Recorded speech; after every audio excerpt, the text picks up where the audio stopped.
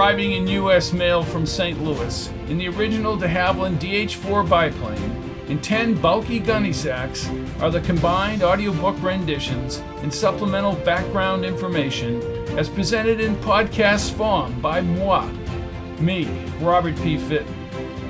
Good evening to one and all, wherever in the galaxy you make your home. Patch Kincaid, a man with no past who has just recently learned his name, is at a crossroads. Rosselli and his Confederates are paying Patch, having earned Rosselli's trust in the past, an extraordinary amount of money. Sherry, the young woman he met at the Fox Theater in Spokane, has agreed to drive him to Las Vegas, and then she will head north, back home. Patch is conflicted with the prospect of being rich, yet he has a stifled memory and is in an unknown world. The assignment given to him by Rosselli would be extremely dangerous if he is paid so well. And he has begun to fall in love with Sherry Thomas. We join Patch and Sherry several hours out of Los Angeles, having rumbled through the darkened desert.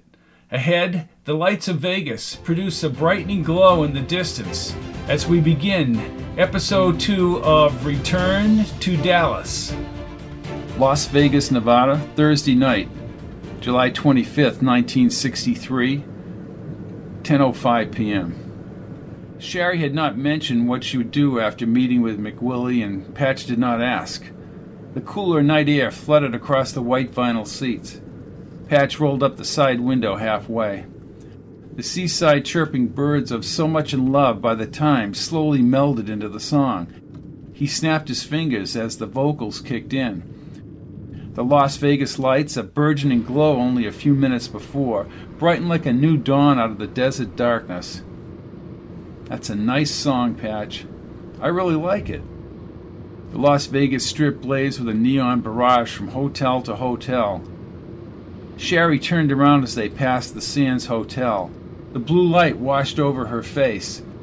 Imagine Frank Sinatra right in there. I'd like to hear him sing. I hear Sinatra is personal friends with President Kennedy. Patch nodded. Well, I'll call Frank and tell him we'll be a little late because we have to meet with Louis McWillie and check into the Thunderbird. You do that. He looked at her dark eyes and wide face flickering with each passing hotel sign. Her mouth opened at the next hotel, and she swung her eyes upward from the passenger window. A neon cowboy, 100 feet high, Frontier, bigger than that milk bottle? Oh, yeah. She leaned to her right as a parade of glitzy hotels continued unabated. Patch signaled and turned into a Shell station. I don't want to put you in danger. Sweetness, we're already in danger. 10:17 p.m. Our lead story on July 25th, 1963. An incredible development in the nuclear age. The White House has announced that representatives of the United States, the United Kingdom, and the Soviet Union have signed the Partial Nuclear Test Ban Treaty. This document will lead to the eventual elimination of nuclear weapons tests in the atmosphere, outer space, and underwater. Signing the agreement tentatively approving were U.S. Undersecretary of State W. Averell Harriman, Soviet Foreign Minister Andrei Gromyko, and British Minister of Science Lord Hailsham in Moscow. Patch twisted off the radio. Hard to believe, she said. They've been detonating all that radiation for years. Kennedy is pushing this. I bet the military won't like it. He noticed a large bird attached to the roof capped in a gold-frame marquee. Patch read the marquee out loud. Sammy Sleaze. I've seen him on late-night TV. I'd hate to be in the audience when he comes down there and starts his put-down routine. Sometimes he wears a devil's outfit and has a fake pitchfork. We'll pass on Sammy Sleaze. He pulled into a space along the brick wall. Two things. I'm a little anxious about this meeting with McWillie because I have no idea what I did for Rosselli and his friends. What's the second thing? $2,000 a week? What the hell do they want me to do? You should have asked Walter the Knife. I think when you're with Walter the Knife, you let Walter the Knife do the talking. He opened the door and stepped into the cooler air. Huge, shiny cars whooshed by on the strip. People were on the move everywhere. He opened the side door. She grabbed his extended hands and stepped into the lot. The apricot top and tan Bermuda shorts she had purchased at the vault in Santa Barbara fit her body snugly. Kennedy is a leader, Patch. Do you really think the Russians will keep their word about the test ban? She shrugged her shoulders. They have to. Look what happened last fall. Maybe you don't remember, but we had students at school filling fallout shelters last October. Even way up in Spokane? 90 million Americans almost died. Where were you before Spokane, Patch? I was on the cliff overlooking the river. I don't remember anything before that. They reached the elongated green canopy with bright red letters. Like a snippet of a movie, their reflection appeared just for a few moments in the hotel window. He liked the lightweight blue Hawaiian shirt and chinos she had bought him in a store 3 doors down from the vault. I think you were definitely hypnotized. Probably by the government, because Rosselli specifically told you to stay away from the government people. I agree. For some reason, someone doesn't want me to know who I am. Don't look at me. I'm losing the money at the track, she said, imitating Walter the Knife. Patch smiled as the bellhop in the green suit pulled open the glass door. He tipped his cap as they passed. The inside noise generated a whole new atmosphere. In the soft light clusters, gyrating gamblers yanked chrome slot machine levers. A combination of cigarette and cigar smoke floated through the lobby. Vegas is the place to lose money. Sherry stroked her chin. I wonder what would happen to Moon if he tried to contact Rosselli. Rosselli would get him where it hurts. She smiled and looked up at him. You didn't mean what I thought you meant. Of course not. Moon doesn't have a pair. She giggled and dropped to her knees as she fully laughed. He held her steady as he waltzed up to the long walnut counter. The bald-headed guy in the gray tweed jacket tilted his head as he squinted disapprovingly at Sherry. Then he faced Patch. Sir? Sherry pressed her lips, but turned when she began another bout of silliness. Mr. Rosselli said I should ask for Mr. McWillie. And you are? Patch Kincaid. The man twisted his lips at Sherry, her back still toward him. Yes, sir, I'll be right back. Her eyes filled as she started again. She took deep breaths before she simmered down. We make a fine pair. Pair! Patch put some change in her hand and pointed at the slots along the wall. Why don't you try your luck? Good idea. Remember, you have to get 3, not a pair. Patch heard a few more burst as he placed his palms on the counter. She pulled the lever on the center machine. The machine spun. She turned and shrugged her shoulders. I lost. You and Walter the Knife. Try again. She nodded and dropped the change into the machine. 1 oranges. 2 oranges. 3, Patch.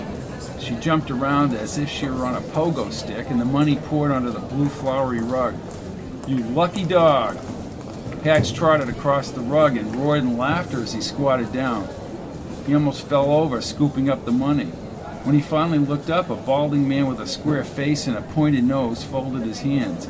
He wore a brown suit, thin green tie, and baggy pants. Cheaters will be prosecuted. No, I really won, said Sherry. She helped Patch to his feet. I don't need the money. Can I quote you on that, Mr. Kincaid? He reached out his hand. I'm Louis McWillie. Patch closed his eyes and shook his head. Mr. McWillie, I didn't know. Thank you for meeting us. I got the word from L.A. yesterday. Listen, it's more relaxing down at the bar. Sure. This is Sherry. She's with me. Sherry gave a reassuring nod. With a quizzical expression, McWillie shook her hand. Sherry, pleasure. Chapter 9. The Thunderbird Hotel. The Center Lounge. Thursday night, July 25th, 1963, 10:17 p.m. The waxwood bar extended far down into the main building. At least a dozen bartenders in white aprons and black bow ties waited on well-dressed customers. The lounge buzzed with cleavage-laden waitresses in black shorts, tiptoeing between the rounded tables like choreographed dances. A mixture of bass music from numerous sources shook the carpet. McWillie escorted them to an elevated table bench wrapped with a soft tan fabric. He lifted the white telephone receiver. You tell Jack our guests have arrived. He set down the phone as a Filipino waiter in a white shirt and tie rushed over. McWillie faced Patch. What can I get you to drink? Patch looked at Sherry. Beer is good. Make it 2, said Patch. Make it 3, Puma, said McWillie. He leaned forward as the little waiter scurried away. Patch, I had extended conversation with numerous associates. Conversations centered around you. Me? Him? We have no idea where you've been for the last 2 years. I worked in Cuba, Patch, at the Sansui and the Tropicana. I know people in Cuba. He leaned forward and lowered his voice. You haven't been with Castro in the last 2 years, right? Why would I do that? Asked Patch, even though he did not know what McWillie was talking about. Good. I was in Miami in 1961. I know this guy Sanchez won't bother anyone thanks to your friend Mankiewicz. We owe you for arranging that. We owe you more than I can say. His blue eyes sparkled as he spoke. We need surveillance done on a certain individual. Don't let him out of your sight. Who is he? McWillie sat up and the lines tightened on his forehead. We all like you, Patch, but don't ask stupid questions. It doesn't matter who he is. What matters is what he's doing. The short man in a blue double-breasted suit held his hat. He had pinpoint eyes and a wise guy look. How's it going, boys? And he saw Patch seated at the table. Patchy! They told me you were alive. You son of a bitch. You... Jack, watch your language. McWillie motioned to the waiter. Puma, get Jack a Coke. The waiter nodded and immediately headed for the nearest bartender. Ma'am, Jack said, slightly bowing and tipping his hat. Patch had no recollection of meeting this man. You look tired, Patch, like you've been through the ringer, like you've aged 10 years. Jack's hip careened into Patch's side, shaking the table. McWillie waited and then spoke. I was just detailing the operation for Patch. Good opportunity, buddy, he said, pressing his lips and nodding. The man's name is Oswald, said McWillie, and he's a communist and a loner. Oh, he's a Marxist, said Jack. McWillie sneered at Jack and faced Patch. Oswald may have communist tendencies, Patch, and my people tell me he's an angry man, maybe even psychotic. You know, the bad childhood, etc. And I don't have to tell you how the Reds almost blew up the world last fall. I'll tell you straight up. There are a lot of us in this country who never want to get our asses back to the wall again. I've been to Cuba many times. Castro is a little prick, snapped Jack. Jack, shut up. You never can keep your mouth shut. Jack nodded his head. Oswald is involved in a lot of crap for a lot of people. Jack will get you going. We want to know what this man is doing 24 hours a day. You will be paid $2,000 per report. Via Jack? Asked Patch. No, you'll be paid via your post office box. Patch leaned toward McWillie. If I have to keep track of this guy, how do I let you know? We had thought about doing it in writing, you know, a journal. It's a better way. 3.5-inch reel-to-reel. Jack will make the arrangements to get the recorder to you. You will describe exactly what Oswald does and where he goes. Street numbers, describe the people he's with. We'll take care of deciphering it. Just do your job and nobody will bother you. That's exactly right. We want you to operate with impunity, Patch. When this operation is over, you'll have the opportunity for other operations. All above board, I assure you. Sherry unfolded her hands. Mr. McWillie, what if Oswald spots us? Make sure that doesn't happen. And I'll warn you both. The government wants to find you, Patch. They have no idea what happened to you 2 years ago, and they really want answers. Alan Dulles fired because of the Bay of Pigs. Mankiewicz was released from Cuba after the missile crisis and is still being debriefed. Mankiewicz? Patch had that surge of emotion and memory glitch as he did when Kennedy's name was mentioned. I'll make it a point to stay away from them all. Like I said, Dulles is gone and replaced by a Catholic, John McCone. Richard Helms is withholding everything and all the shenanigans in the Caribbean from his boss. If McCone knew he'd fire their asses, and so would Kennedy. All along they'd held back the Castro assassination activities from McCone. These men are experts on covering up to their superiors. Plausible denial. Patch nodded his head. I understand. Good. Are you in? He looked at Sharon. Don't have to check with me, Patch. Yeah, I'm in. McWillie shook his hand. That's fantastic. This will help us in ways you'll never know. He removed a red card with white lettering from his shirt pocket. If anyone gets on you, Patch, you call me directly at this hotel. What about Jack? McWillie raised his brow. Everybody has their role. Jack doesn't need his ass in a sling. Jack's eyes brightened up. Thank you. Unless things get screwed up. Jack choked on his Coke and ice. Hey, I don't need the squeeze. You know all the cops on the force, Jack. He turned back to Patch and Sherry. My main point is you just do your job. Don't worry about anyone else. Keep it in all itty-bitty compartments, said Jack. Exactly. McWillie slid out of the booth without drinking his beer. Please thank Mr. Rosselli. I will. He looked over to Jack. Jack will take over now. Good luck. Thank you. McWillie moved along the bar and soon blended in with the patrons. Then he was gone. Jack pulled his Coke across the table. Sherry smiled at Patch. Where are we headed, Jack? You just follow me and Cleo. Cleo? Asked Sherry. My wife, sweetie. I'm Sherry. You brought your wife? Asked Patch. Well, my dog, Patchy. He reached in his pocket and removed a small gold case containing white pills. He quickly deposited the pill in his mouth and swigged the Coke. I'm just a little tired from the drive in Vegas. All in a day's work. I want to swing some laps and take in some boxing matches downtown before I go back. I wanted to be at the convention center on Monday, but I couldn't make it on time. What happened on Monday? What? Where have you been? Liston beat the living piss out of Patterson in the first round. We heard it on the radio. A wicked uppercut. Patterson couldn't even tie him up just as well. Drive all the way up here for a one-rounder? The bear is one tough boy. The bear? Asked Patch. Liston! They used to use him to make collections up in St. Louis. Nobody survived Sonny's uppercut, and his eyes welled up. Problem is, he's on the stuff. Patch looked at Sherry. Oh, you two are welcome to come with me tonight. No, I think we'll pass, Jack. Get some rest before the drive wherever we're going. Suit yourselves. He finished the Coke and then leaned back. He removed a prodigious roll of cash from his pocket. Patch noticed a small handgun. You know what the most important thing is in this operation, Patchy? What's that? You keep your mouth shut. Don't ask any questions, and you don't take any shit from anyone. You take the play away. What about pictures of Oswald? Hey, did anyone ask for pictures? Asked Jack as he slid from the booth. Look at you two. You go together like lemon and lime. Which one's lemon and which one's lime? Asked Sherry. You figure that out. McWillie has rooms. Just go to the desk. I'm heading down to the convention center.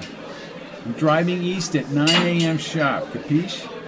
Capiche, they answered together. Good. Au revoir. Sherry hit Patch's shoulder. Just a wild guess, Patchy, but you're a member of organized crime. Looks that way, Lemon. She had a full natural grin as if she had forgotten all her troubles with Ricky Blaze. I thought I was Lime. Jack looks as if they hired him from a standing acting crew in Hollywood. Capiche? Patch laughed as he held the beer. Why are you going forward with this, Patch? Patch stroked his chin. You're paying me money like it's being printed in Rosselli's basement. And that's another thing. Rosselli is slick. He just sucked me into this. Now I'm afraid to back out.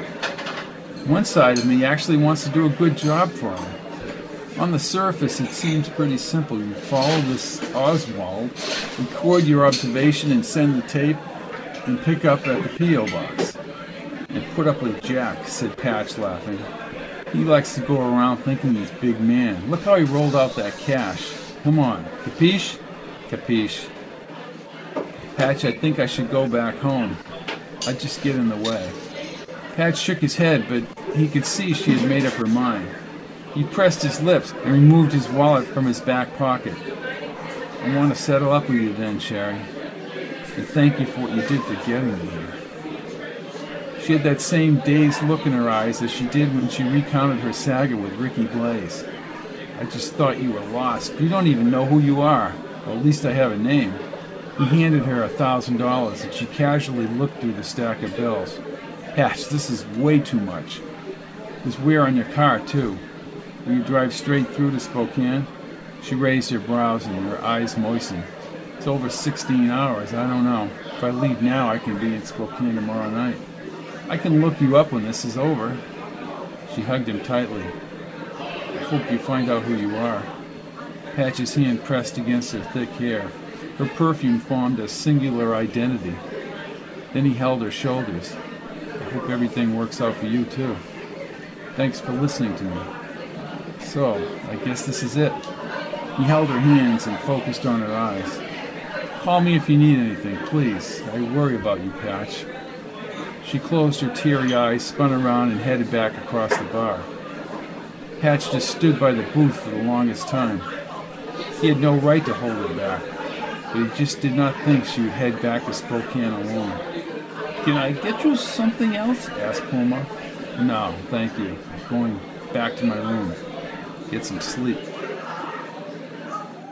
Chapter 10. The Thunderbird Hotel. July 26, 1963, 2:15 a.m. Between consciousness and sleep, Patch's imagination overlapped with a dream or deep thoughts. He walked across a landing field surrounded by barren tundra, maybe Greenland or Alaska. A contingent of military men led him into a spider-like dome that appeared like a portable hospital unit inside. Like a strobe light flashing, he was suddenly hooked up to several tubes. He had been flown by jet to this place. A woman in scrubs told him her people were trying to keep him from the Chinese by selectively removing his memories. Dr. Moon is a very vindictive individual, she said.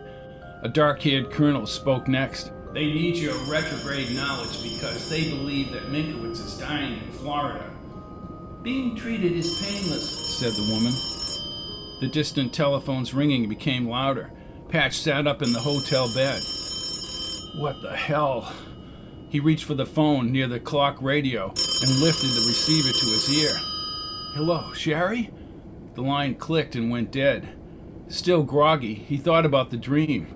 The Chinese. Minkowitz. Retrograde. Then he pushed the red button for the front desk. This is Mr. Kincaid in 104. Did anyone just call the switchboard and ask for my room? Hold on, please.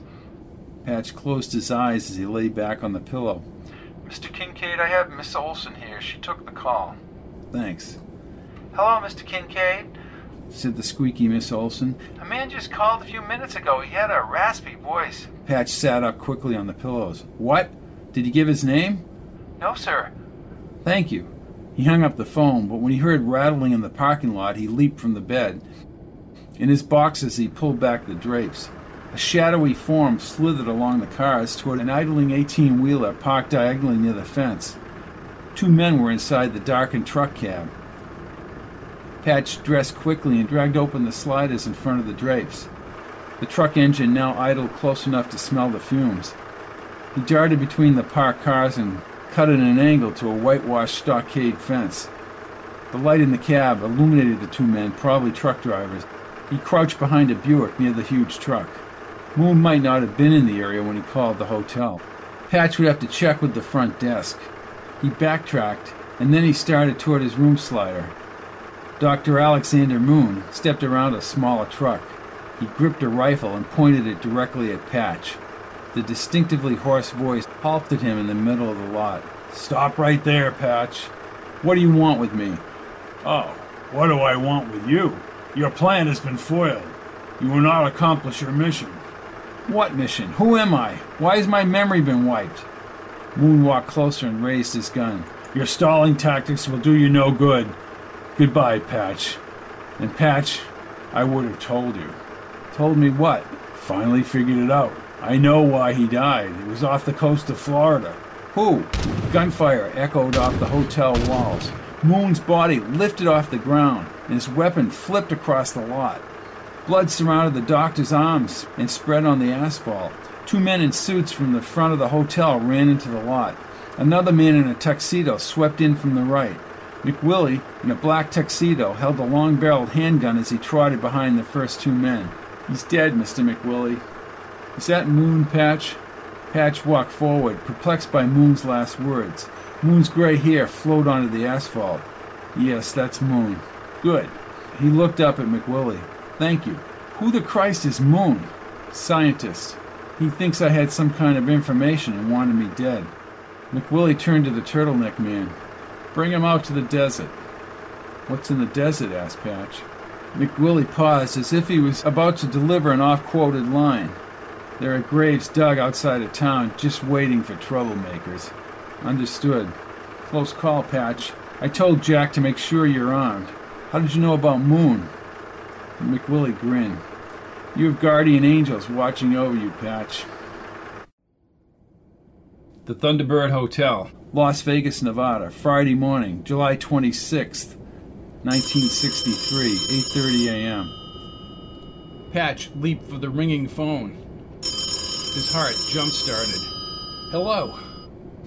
Patchy, I'm ready to hit the road. Patchy, is that you? Jack, I'm just getting up.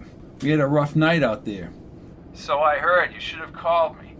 You were out. Oh, yeah. Listen, I've ordered breakfast for you in your room. That's nice of you. No problem. We've got a long ride. It's a one-way trip to Tipperary. Sorry about the broad. Me too. I'll be ready in a half an hour. By the way, your man in the moon guy, you know, the guy they plugged in the lot? What about him? He was looking for Johnny Rosselli after Thursday's Dodgers game. He said he was your friend and asked where you were. Really?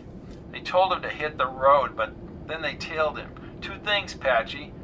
The word is out that you walked right in the parking lot and faced the bastard. Your operation is much too important for some dumbass to mess it up. What's the second thing? I got you at 38. Thanks. Don't mention it. Don't be afraid to use it if you have to. I take care of my friends and they take care of me. Capiche? Capiche. Somebody knocked on the hallway door. Patch hung up the phone. Then he unplugged the small lamp and removed the bulb and shade. He held it in the air. Who is it? Room service. He stared at the door and approached, gripping the neck of the lamp. Patch slid the chain and turned the lock. He raised the lamp and pulled back the door. In her light jacket, Shari stood with both hands on the handle of the food cart. I thought you might be hungry. He ran around the cart and hoisted her into the air. I couldn't leave you back here, Patch. Capiche? Capiche. He lowered her to the carpet. Then they came into a tender embrace. Her lips were smooth and sensual. When they broke, she had a huge smile. Then she shook her head. I got to some place called Pony Springs in the middle of nowhere. Patch let his hand glide along her thick dark hair. The whole way out of Vegas, I was a wreck. Patch, I just couldn't leave. I didn't want you to leave. He placed his fingertips on her cheeks and kissed her again. Some things only happen once, Patch. I have no idea where this Oswald thing will lead. Two heads are better than one. Maybe there was a reason why you left last night. I don't understand. Moon. He came armed and ready to kill.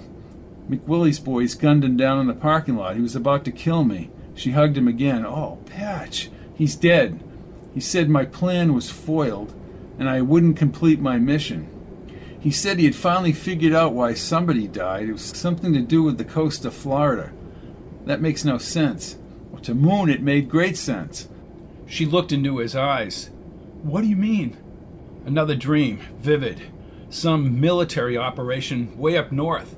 They had tubes hooked into me to selectively wipe my memory, Shari. Then it's true. But why Spokane? Pat shook his head. I don't know.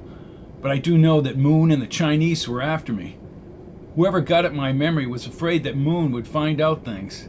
And they mentioned this Mankiewicz. That's all. Patchy, that's more than enough. Jack counted something in the trunk of his Oldsmobile and recorded it on a clipboard. He turned when he saw Patch walking with Shari across the parking lot. Then he slammed the trunk shut. Well, how do you like that? Lemon and Lime back together again. Where are we headed, Jack? Just follow me. He threw the clipboard in the back seat and the dog barked. Did you tell her about Moon? He told me. What a relief. McWillie said he was a nutcase. That's an understatement, said Patch. Okay, Jack, you're in charge, the way I like it. As Jack shuffled over to his Oldsmobile, Sherry grabbed Patch's shoulder. Patch, I've been trying to understand what Moon was talking about. Who died off of Florida? You're asking me? You think you shot somebody and they started running away from Moon? I remember Moon was chasing me. If somebody had died, I would have remembered that, too. Chapter 11. Henley Service Station, Route 66, Gallup, New Mexico, Friday afternoon, July 26th, 1963, 2:45 p.m. With the Impala parked diagonal to the gas station, Jack's mouth forever flapped inside the phone booth. Several times he pounded on the plexiglass with his closed fist. Every time we get near Jack's trunk, he gets nervous, she said. Patch looked out at the black and white Texas license plates. Then he lifted his shiny .38. I didn't mean you had to shoot him. If he doesn't shut up, I may just pop him. Then his smile drifted away. He stared at the gun and realized once again Rosselli's assignment was dangerous. She pushed him toward the door. Let's get a Coke in the machine. Patch extended both arms into the air as he stepped onto the gritty sand. Jack's voice carried in the warm New Mexico air. Patch wandered over toward his car. The Oldsmobile 88 had a large chrome bumper and pointed rocket-red taillights. Patch squatted down and ran his fingers along the chrome 88 emblem below the trunk on the left. He slid his finger in the crack and the trunk moved up slightly. Inside the expanse were dozens of rifles, a few automatic weapons, and wood ammunition boxes. Patch immediately pushed the truck back to its original position and spun around. Did he see you, Patch? I don't think so. He's pretty upset on the phone. What is he doing with all those guns? Guns for money, said Patch in a low voice. They walked up to the red and white Coke machine in the shade of the stucco station. Patch pulled out enough change to cover 3 bottles of Coke. As if he were playing the slots, he deposited the quarters. Each Coke had a distinctive tumbling sound as the green bottle slid to the bottom of the machine. She removed the bottles one by one and gave them to Patch. He flipped off the caps on the side opener and handed one of the cold bottles to Sherry. Thanks, Patchy. Don't mention it, he said, opening his bottle. In the hot sun, he let the cold, sweet caramel liquid bubble down his dry throat. He wiped his sweaty forehead with the bottle. Man, it's hot out here. She dabbed a tissue on his brow. There. Thanks. Patch checked his watch. Jack had been in the telephone booth for 15 minutes. He held the last bottle and started toward the booth. What's so important to be on the phone all this time? Judging by what's in the trunk, I'd say he has a lot to talk about. Did you see the way he looked at McWillie back in Las Vegas? Like he idolizes him. Patch took another swig and panned the long highway stretch beyond the booth. He probably does. McWillie is a big deal Vegas guy. What about Jack? She asked, grinning. What about him? Laughed Patch. Hey, you found out who I am. Then Jack slammed down the phone and kicked open both doors. His white shirt was unbuttoned and the sleeves were rolled up. He tucked the shirt in his dark trousers. His handgun was strapped in a leather side holster. Stupid morons. They should be lucky they're even working.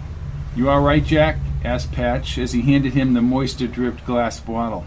Thanks, Patchy. He took a big sip and coughed. The cough blended into words.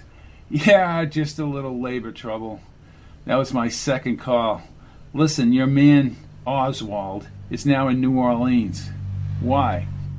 His face contorted as if it were still in the booth and he was still angry, and then he jammed his finger into Patch's shoulder.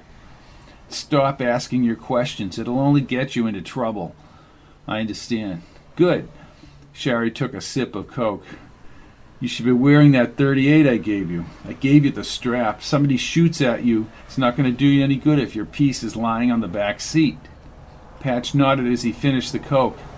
Jack looked down the road as he tilted the Coke bottle, but he spoke before he drank. Come on, Lemon and Lime. Let's get off the reservation.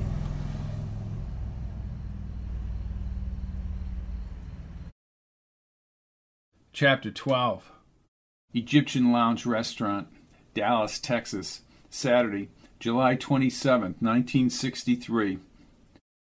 With Sherry asleep on his shoulder, Patch followed Jack's Oldsmobile into the parking lot of the Egyptian Lounge Restaurant. He shut off the car in front of a sign for extra parking under the light pole. The neon restaurant sign covered the white and palace seats with a magenta hue. Sherry, her head on his shoulder, opened her eyes wide and yawned. "Where are we, Patch?" We crossed Dallas on the highway. Jack patted his dog in the front seat of the 88. He closed the door and started toward the restaurant. Opening the restaurant door, Jack motioned with quick head nods for them to come inside. Patch looked into Sherry's brown eyes. "I thought we'd be at a hotel by now. I can't even keep my eyes open." Jack waited at the door. Come on. Who are we talking to, Jack?" "You listen to me, Patchy. You keep your mouth shut around Mr. Campisi." He shrugged his shoulders at Sherry. Even after midnight, the music played through the speakers. Garlic and unidentifiable spices inundated the tiny restaurant. A few people sat around tables to his right. Like a moth drawn to a porch light bulb, Jack gravitated to a booth along the opposite wall. Seated at the booth was a man with dark hair so thick the comb marks were visible on the sides. He had a straight set of teeth and piercing black eyes. The man looked over his shoulder at Patch. Again, Jack motioned with short, jerky movements. Patch placed his hand on Sherry's back and guided her across the room. A waiter with a pot belly appeared with 2 glasses of chilled water. An older woman wearing a white apron slid sliced scallop bread on the linen tablecloth. The bread's freshly baked essence drifted through the air. Campisi put on his reading glasses and checked something off on a typed invoice. Then the woman removed it from the table. Only moments later, the bartender carried 2 heaping ceramic dishes of steaming lasagna. Campisi and Jack crossed the restaurant. Campisi stopped at the bar and briefly extended his hand to the little grunt with short hair above the ears and a bald scalp. Jack nodded his head as Campisi spoke. Then he disappeared into the back room. The bald guy pursed his wide lips and held Jack by the arm. "I want to know the whole story, Jack." Jack flung his elbow and let the man go. "Just shut up. We don't need to know anything right now." Jerry tapped Jack's arm. "Am I being transferred over to personnel?" "How the hell do I know?" asked Jack. "I could talk to Pinky Westbrook, Paul Bentley, or Nick McDonald." Jack pointed a fork at him as he spoke. "They'll tell you exactly what to do when they tell you, Jerry. It's undetermined as of this time. You leave them out of this." Sherry nibbled on the lasagna for the first time. "What's the big picture, Jack?" Jack tossed the fork onto the counter. "Listen, I'm sick and tired, and I'm heading back to my apartment. See me at the club later in the week." Jerry stared at Jack and released his grip. Then he exited out the front door. Patch raised his brows. He cut the lasagna as Sherry lifted the pasta on her fork. A short time later, Jack sidetracked over to Patch and Sherry. "Patchy, the Beachcomber Motel is right down the street. You have rooms." "This is good food," said Patch. "Right. Listen, Patchy, they'll have the recorder and the rest of the crap here in a second. There'll be some expense money there, too. You just do what they tell you to do. And let me be the first to tell you, if they think you're screwing this up, they'll have somebody else do the job, and that won't bode well for either of you. You're on board now. If you try and back out of this, they'll blow your heads off." Patch looked up with a serious face. 2 younger guys carried a 2-by-3-foot cardboard box from the back room. Patch thanked him as they set the box on the table. Jack slapped the top of the box. "Merry Christmas." He ripped open the side flap. In the center, wrapped in plastic, was an Edison portable reel-to-reel recorder. The Bakelite handheld microphone and cord was stored in the upper half of the case. Just keep the batteries fresh, it's portable. Patch lifted a dozen fresh 3.5-inch tapes from a red plastic bag below. Nifty. In the newspaper packing was a long perforated pole with a set of glossy black headphones. You listen with this and you record by hooking it into the recorder. Jack removed a camera from the box. An Edexa matte reflex 35mm camera. Box to the right was labeled film. Jack took out another lens for long distance. The last item in the box was a plain manila envelope. Jack handed it to Patch. I was told to keep my nose out of the envelope. The dutiful Jack spun around toward the kitchen. Patch ripped open the side and pulled out a single sheet of yellow bond paper with a typewritten address. Under the paper, a 3x5 photograph revealed a clean-cut man with a lip smile and an open-collared white shirt. No more than 20 years old, he had a crop of fluffy dark hair and pensive eyes. Meet Max at the West 6th Street Bridge, Pease Park, 1 Kingsbury Street, Austin, Texas, 4 p.m., July 27, 1963. Enclosed is a photo of Lee Oswald from 2 years ago. Lee Oswald, the communist, said Patch in a low voice. Looks like an average guy to me. Patch felt a stack of bills inside the envelope. He slid out another wad of hundreds. Oh boy, how much? He counted quickly and spoke under his breath. Looks like another $2,000. This just keeps getting weirder and weirder. She looked into his eyes and rested her chin on her folded hands. You've got your $2,000, Patchy, capiche? Capiche. As Patch drove the Impala down the state highway, headlights shone over the top of the hill behind him. He stared into the rearview mirror. What's the matter, Patch? She asked as she looked over his shoulder. I never trust cars that appear at 2:30 in the morning. It's probably nothing. You know how this thing has made us both jumpy. Jumpy and rich, answered Patch, half smiling as he checked the mirror again. I'll take the rich part. The car is gaining on us. Can you see the make and model, Sherry? White, but I don't know what it is.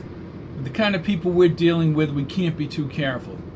Patch squinted and lifted the pamphlet for the Beachcomber Motel. The interstate exit was just south of the motel. I'm going past the motel and onto the interstate, but I want you to drive. You want a race driver? I do. She slid over Patch and grabbed the wheel. The white car was less than a few hundred yards behind them now. Her speed remained consistent to the ramp. When they were almost on the highway, Ford signaled and followed them up the ramp. Once on the 3-lane, she gradually increased speed and turned up the radio. Patch grinned as Johnny Cash's Ring of Fire played on the speakers. We're in a ring of fire, she said. She was now traveling 70 miles an hour and accelerating up the long incline. Ford reached the highway. The Impala crested the hill at 90 miles an hour. Patch stopped singing when she jammed on the brake. Then she skidded across the median and crossed the opposing lanes. She glided the car perpendicular to the highway and down the embankment. Patch leaped out the door and shimmied up the embankment on his stomach. She slid against his body. You are very good. I am. The station wagon crossed the hilltop, and soon the glowing red taillights faded into the night. Patch put his arm around her. I have no idea who those people were, but they were definitely following us. She kissed him again. Let's get to the Beachcomber. I'll park the Impala off lot. Capiche? Capiche. Chapter 13. West Street Bridge, Pease Park, Austin, Texas, July 27, 1963, 3:56 p.m. What concerns me, said Patch as they walked in the heat toward an arched bridge over a gravelly river, is they, whoever they are, recognize your car. They have to find us first, said Sherry, which is what they did at that restaurant. Maybe it's someone who knows Jack, or someone who is tracking Jack or his buddies inside. Rosselli asked me about your tag, and then McWillie asked. The sun beat down on his face. If Rosselli wanted to kill us, he would have just ordered it in L.A. Rosselli thinks you walk on water, Patch. I'd like to know what I did for him. She raised her brows. Maybe you held up a bank. I think it's more than that. Agreed. Patch grinned and leaned against the stone bridge's double rail fence. A light breeze cooled the sizzling Texas sun. He wiped his brow on his Hawaiian shirt sleeve. I was looking at the map. There's a whole stretch of beach along Galveston. I heard there was a god-awful hurricane there around the turn of the century. The beach got wiped out and houses went out to sea. Oh, I saw it. It looks beautiful now on that little map picture. She held both hands and looked up. Incredible that someone has selectively erased your memory. My personal memory. Other things someone didn't want me to remember. Right. They held hands as they turned back to the stream. I keep asking myself what these people are up to. Oswald is being watched by someone with a vested interest, said Sherry. Whatever we observe will help that vested interest. I don't think they care about us as much as they care about where this Oswald is. What would Bond do? She opened her eyes wide and then gripped the fence as she employed her British accent. Sleep it off. Oh, really? Asked Patch with a sly grin. Mr. Kincaid, you have gotten us into enough trouble. I have just begun. His smile dropped as a man with an open khaki shirt and slacks walked deliberately toward the bridge. This must be Max. Max wore a green baseball cap and wore black work boots. He gave a quick nod and his smile trailed upward. Max, you are Lemon and Lime from Dallas. Nice to meet you, said Patch, shaking his hand. Max nodded at Sherry. Ma'am? Let me tell you both that Dallas is not as hostile as people might say. Even the president has come to Dallas in November. Great, said Patch, wiping his brow again. I'm sure our meeting has to do with the Oswald surveillance. Yes, sir, does. You have a photograph of the subject? Yes, said Patch, taking out his wallet. I have an updated photo, said Max, as Patch handed him the picture of the fluffy-haired man. Max placed another tiny photo in Patch's hand. This photo is current. By the way, this will be the only time you'll meet me. Max now faced the river and placed his hands on the bridge rails. I'm here to give you a few ground rules of engagement. Yours is a singular operation for which you will be well paid. You will send, via 3.5-inch tapes, a concise and accurate verbal report of the surveillance of Lee Oswald. Do not, and I repeat, do not operate outside that boundary. Stay away from Oswald. Don't let him know you're there. I would ask you also not to deal with Jack Ruby. He has accomplished his job. Understood. If there's trouble, meaning if your lives are threatened or your cover is blown, you will immediately call your original contact, whoever that is. Get out a notebook. Sherry held out a pen and a tiny black notebook. Do not arrive in New Orleans until the evening of 1st August. The following morning, at 900 hours, your envelope will appear in the Lafayette Square station in the government building. The box assigned to you is Post Office Box 300543. Again, do not let the subject know you are watching him. How long will Oswald be under surveillance? Asked Sherry. You'll know. When you mail the tapes, do not include a return address. Send them to Mr. Ed Torres, P.O. Box 2119, New York, New York. Return any paperwork in your next mailing. I have it, said Sherry as she wrote down the remaining numbers. Torres will get the tapes to you? Asked Patch. Yes, sir, but Torres is not to be involved in this in any way. Memorize the address. Call your original contact with any problems, and you'll have a local contact in New Orleans. Do you have any questions? They shook their heads in unison. Drive to your post office box in New Orleans on Friday, 2nd of August, 1100 hours. Use the Lemon and Lime names with your contact. We will, said Patch. What do we do in the meantime? You've been granted downtime until the operation commences, said Max, smiling. Please wait here for additional instructions. Good luck. Patch shook his hand. We'll get it done, ma'am, he said again, nodding to Sherry. Max turned slowly and proceeded along the bridge. The breeze picked up, cooling the sweat on Patch's brow. Max rounded the tree clump at the river's edge. If old Max isn't military, then I'm Snow White, said Patch. Funny you don't look like Snow White, she said, smiling. Patch returned the smile and pointed at her. You are a pain. So I've been told. Patch wiped his brow. Sure is hot out here. Patch, how does Rosselli fit in with the surveillance of this Lee Oswald? Patch shook his head as he looked back along the road. And who is Torres? Who the hell knows? Patch again pictured seeing Max somewhere. Obviously, they want to check on Mr. Oswald. That would mean that he's doing a part of something else, something bigger. Exactly. She locked her arm around him and they stared into the ever-moving stream. Patch felt secure with her touch. You are Lemon? Asked a deep voice from behind. That's him, said a chunky, dark-haired man with a Spanish accent. He shook Patch's hand. A man shorter than Patch with pinpoint dark eyes and hair flapped over his head ground his teeth together. The man says he wasn't in Cuba. Mr. Barker? He said, still unsure if this man was Barker. Kincaid. I've made some calls. Mr. Trafficante is convinced you have not been in Cuba for the past year and a half. And frankly, that is irrelevant to him and me. I am here for one reason. It's the same reason why I left Batista with my family to go to Miami. We know you didn't open your mouth about Carlos Sanchez, and then you and your professor friend tracked him down and killed him. We all think you have balls, Kincaid. I know that Mr. Trafficante does too. That took some doing. I appreciate your confidence. After Sanchez died, we had the missile crisis. The world is an unsafe place. You're probably asking yourself, what is this tracking of Oswald all about? I've thought about it. Only natural.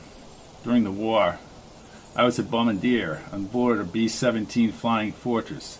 I ended up in Stalag Luft 1 when we crashed. 16 months later, the Russians opened up a camp, and we were all free. I learned to accept a lot of things and keep my mouth shut. Just remember that when you're following Oswald. Don't ask questions. He squeezed Patch's hand tightly. Let's keep the world safe. We need to do what we need to do. The many are more important than the one. Patch nodded. Barker left without saying anything to Sherry. 100 feet down the road, they walked by a 1959 blue Chevy. The dark-haired man behind the wheel set down a pair of binoculars. Who the hell is he?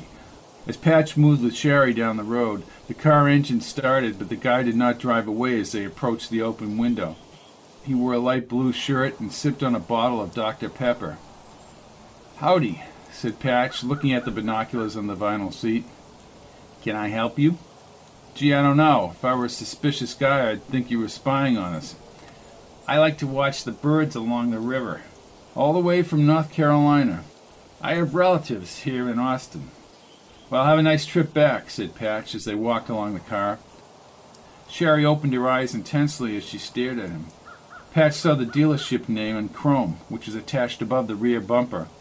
He waited till they were further down the road. Woolsey Chevrolet, Nags Hill, North Carolina.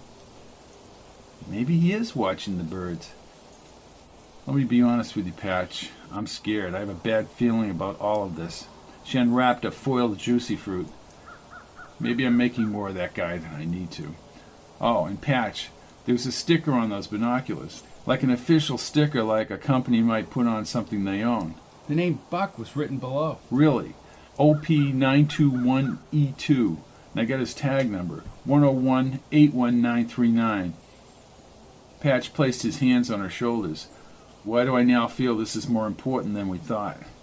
Because it is. It's Chapter 14, Galveston Island, July 27th, 1963, 7:15 p.m. On a desolate stretch of beach, shorebirds soared above the silver-churning waves, disappearing into the milky sand. This day had warmed nicely under a panoply of billowing clouds, hovering high over the isolated beach. Patch aimed a long amplifier tube 50 yards down the beach at Sherry next to the blanket. Say something! He adjusted the headphones, but when he lifted the left pad, he barely heard her voice. The top piece was detached from the rest of the amplifier. Patch snapped the piece back in place. After a slight buzz, the sound of the breakers, as well as the wind, filled the headphones. Say something! Patch, you make me crazy. You know what I mean. He slowly smiled and trotted up the beach sand. She stood with her hand on her hips, sipping a Coke in her denim cutoffs. Her legs were taut, and her auburn hair ruffled in the breeze. The sun glistened on her white teeth. With a strange grin, Patch looked her over. Amplifier still not working? She asked. Patch set the amplifier and headphones in the case. Her smooth face was heightened by soothing sunshine. He placed his fingers on her cheeks. I heard every word you said. And he took her hand and guided her to the blanket. The waves nudged slowly toward the shore, while the sunlight split the towering clouds. He kissed her softly, and then crazily, Soon they were naked on the blanket, making love over and over as the sun slowly trekked toward the steely horizon. Late in the afternoon, they sat with the blanket wrapped around their naked bodies. She nestled her head on his shoulder. "See, Patch, there are certain things you can't forget." "I guess not." He kissed her again. "Look at the clouds, Patch. If you really look to the top, the swirling gases." "They're changing," said Patch. "Never the same." We had an English teacher who was forever reciting that part of Tennyson's poem, In Memoriam. Do you know it? "I don't." "Listen carefully, Patch," she said, gazing into his eyes as she cupped his face in her hands. "There rolls the deep, where grew the tree. O earth, what changes hast thou seen? There, where the long street roars, hath been the stillness of the central sea. The hills are shadows, and they flow from form to form, and nothing stands. They melt like mist, the solid lands. Like clouds, they shape themselves and go." "Sounds like life," said Patch. "That's it. Everything changes like the clouds." Galveston Island, Texas, August 1st, 1963, 4:40 p.m. On their last day on Galveston Island, Sherry lay on the blanket reading a James Bond book as Patch sipped on his coffee. "Didn't you already read Dr. No?" "No." "No?" "I thought," she smiled. Yes. No." She set down the paperback, and Patch hovered over her as if he were going to do a push-up. He peered into her rich brown eyes as she smiled. "I wonder what would happen if we didn't show up tomorrow morning in New Orleans." Patch rolled over in the sand and made a palms-up gesture with his hands. "Whoa, whoa, Mr. Vasselli would then make a phone call. Need I say any more?" Sherry sat up. "I figure this will last a few weeks at most, Patchy. I want you to come back and see Spokane with me when we're done. More than the milk bottle. What about Ricky Blaze?" She hesitated. "He's gone, and he ain't coming back." "What are you going to do?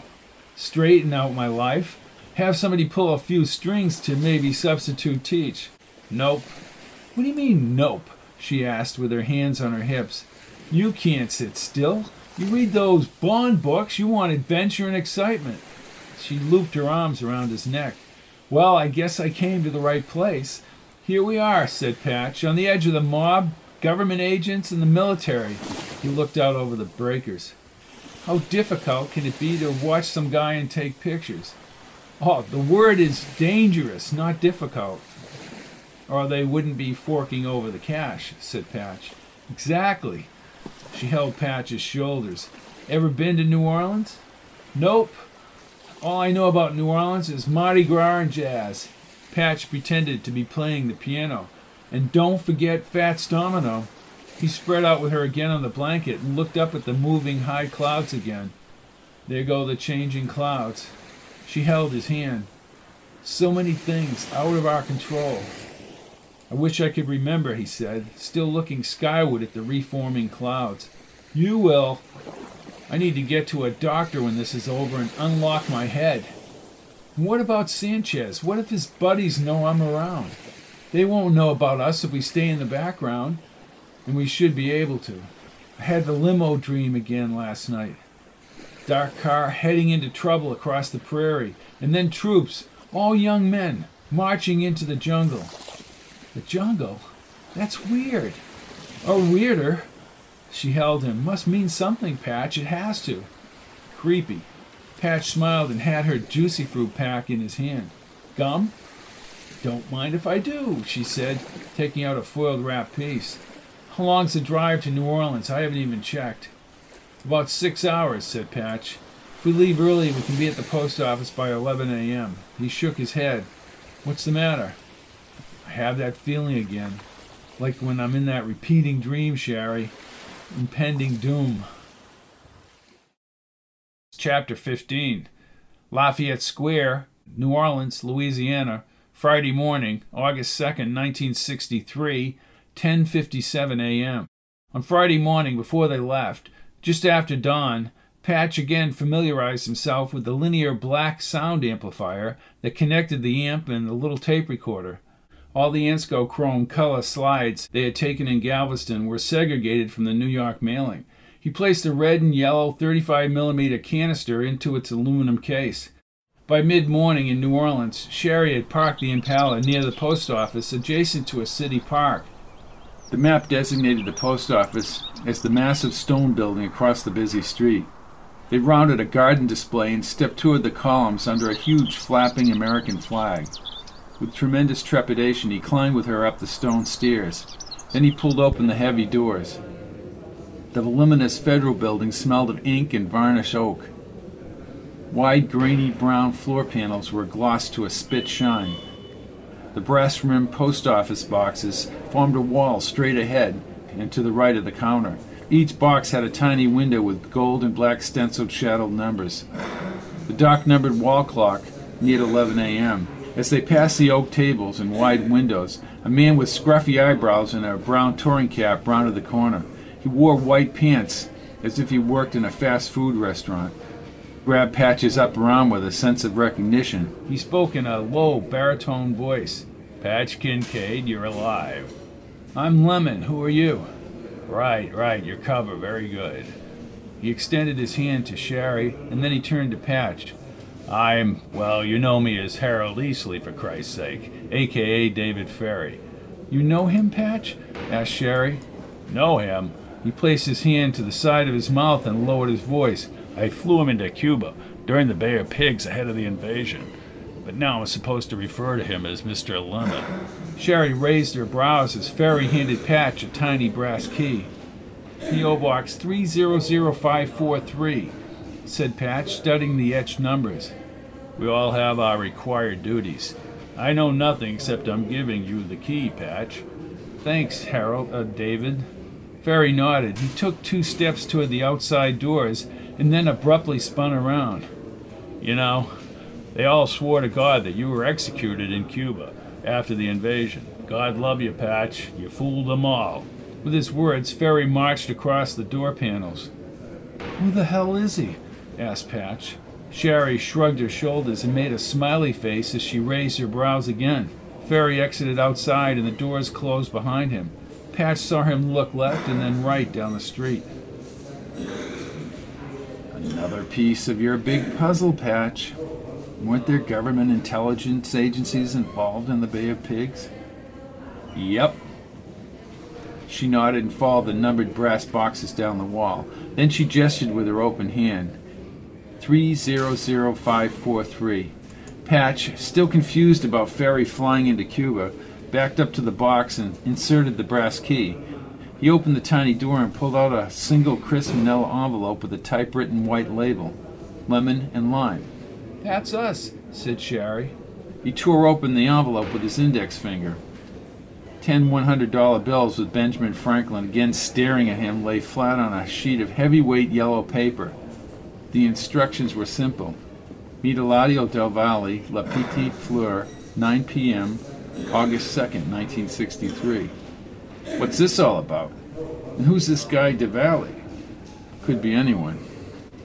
Patch fanned the bills. "I don't like the way this is going." She held the money and grinned. "Well, it's not that bad. A lot of cash."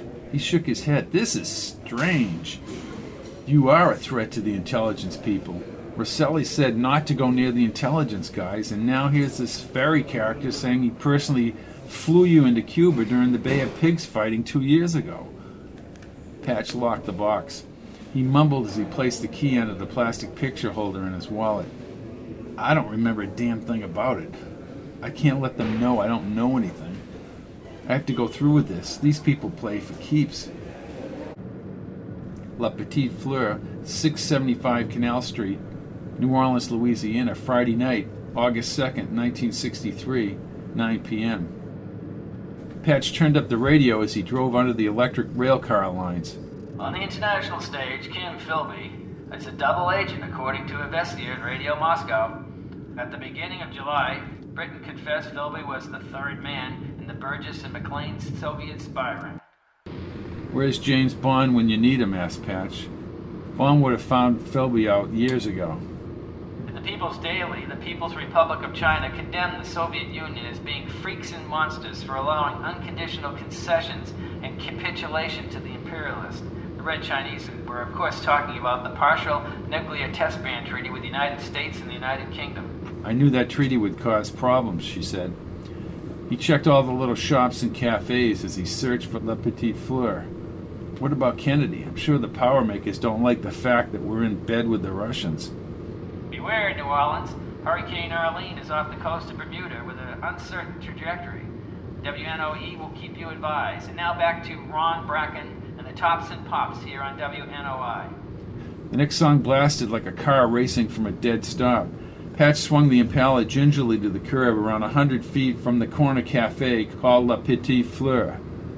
A red and green neon flower spread over a thin wooden door that constantly opened and closed.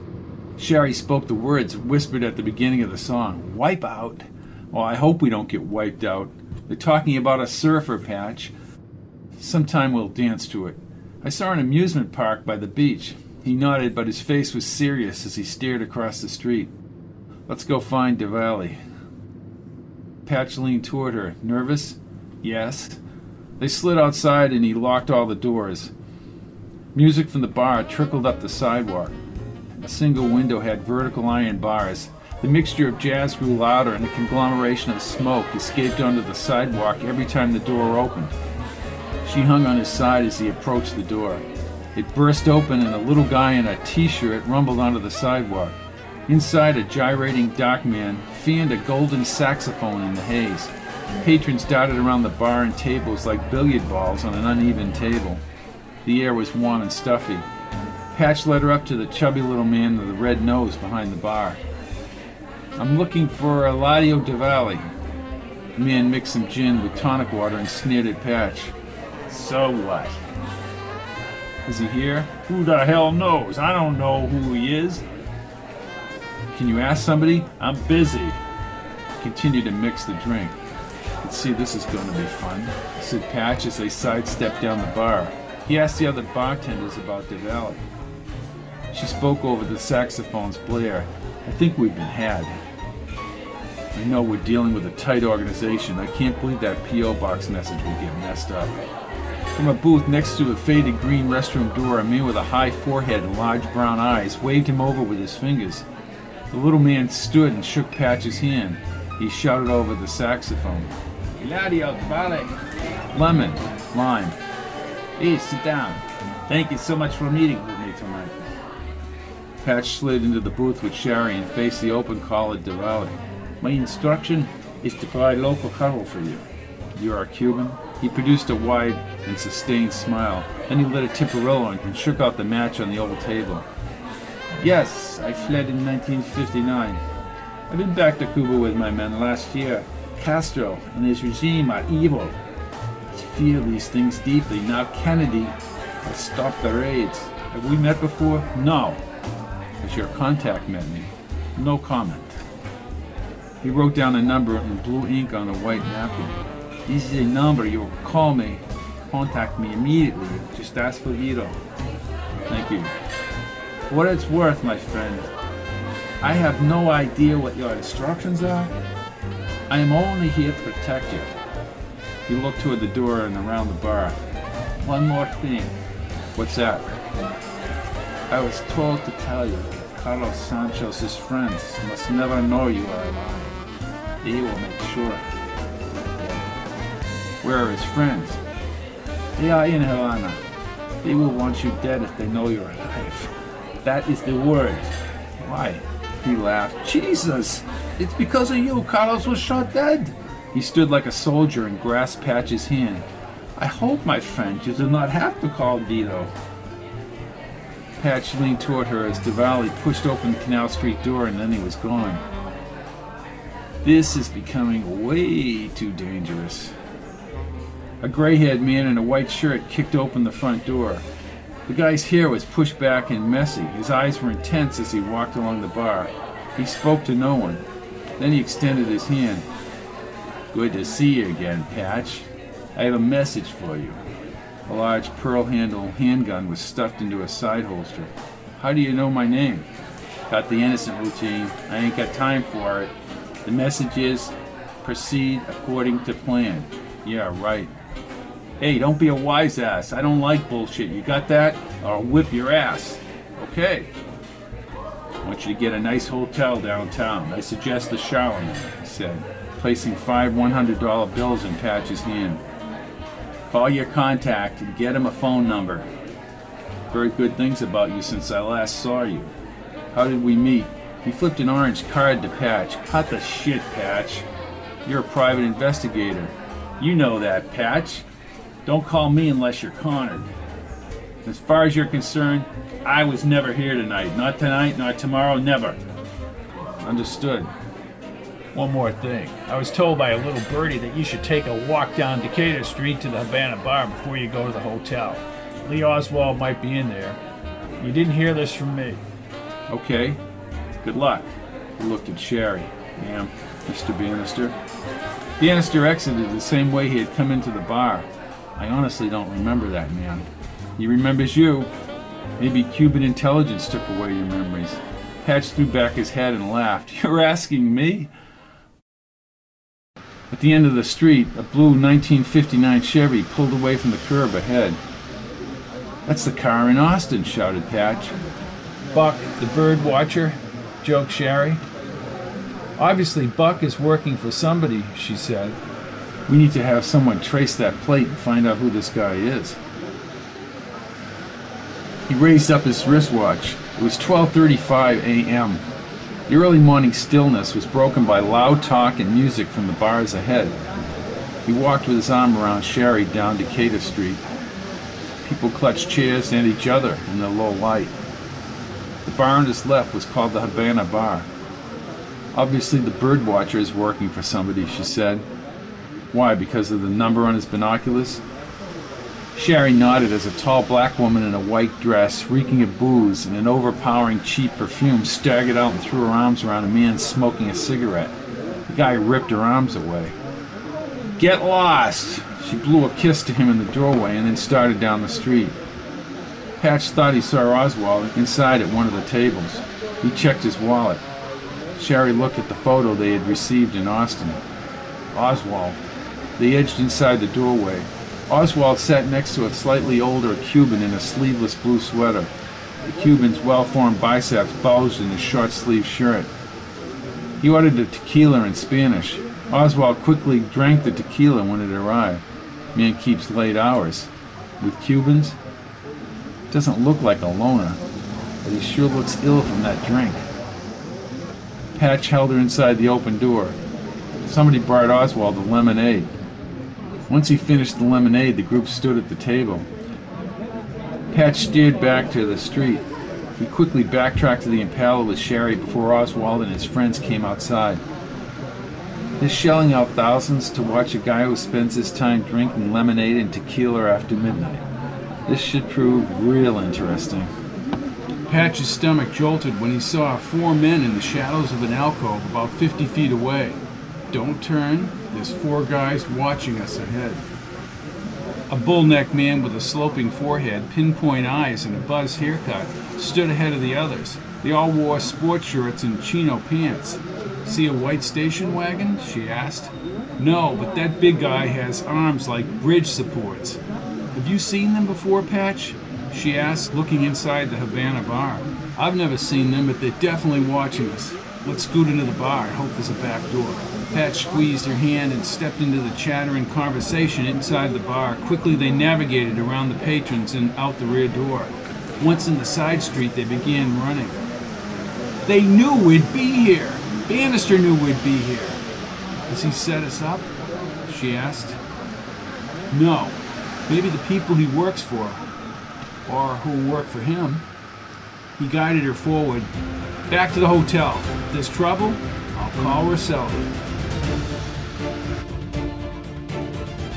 In the words of Patch Kincaid, this is becoming very dangerous. Individuals associated with the Kennedy assassination are crossing his path. I'm very reluctant to create never-ending scenes containing these historical figures. One cannot be sure if he's capturing the essence of the character. So I keep within the context and places where they operated and keep it at a minimal. And we have seen Lee Oswald in the Havana bar.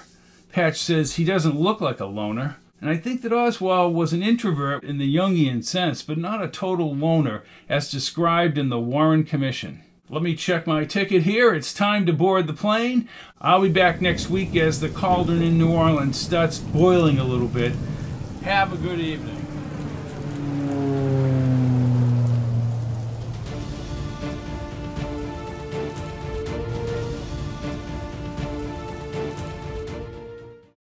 All of my books are available in paperback, Kindle, and audio at www.fitandbooks.com, or you can look at the list of audiobooks separately at pizzazz-pizzazz.com.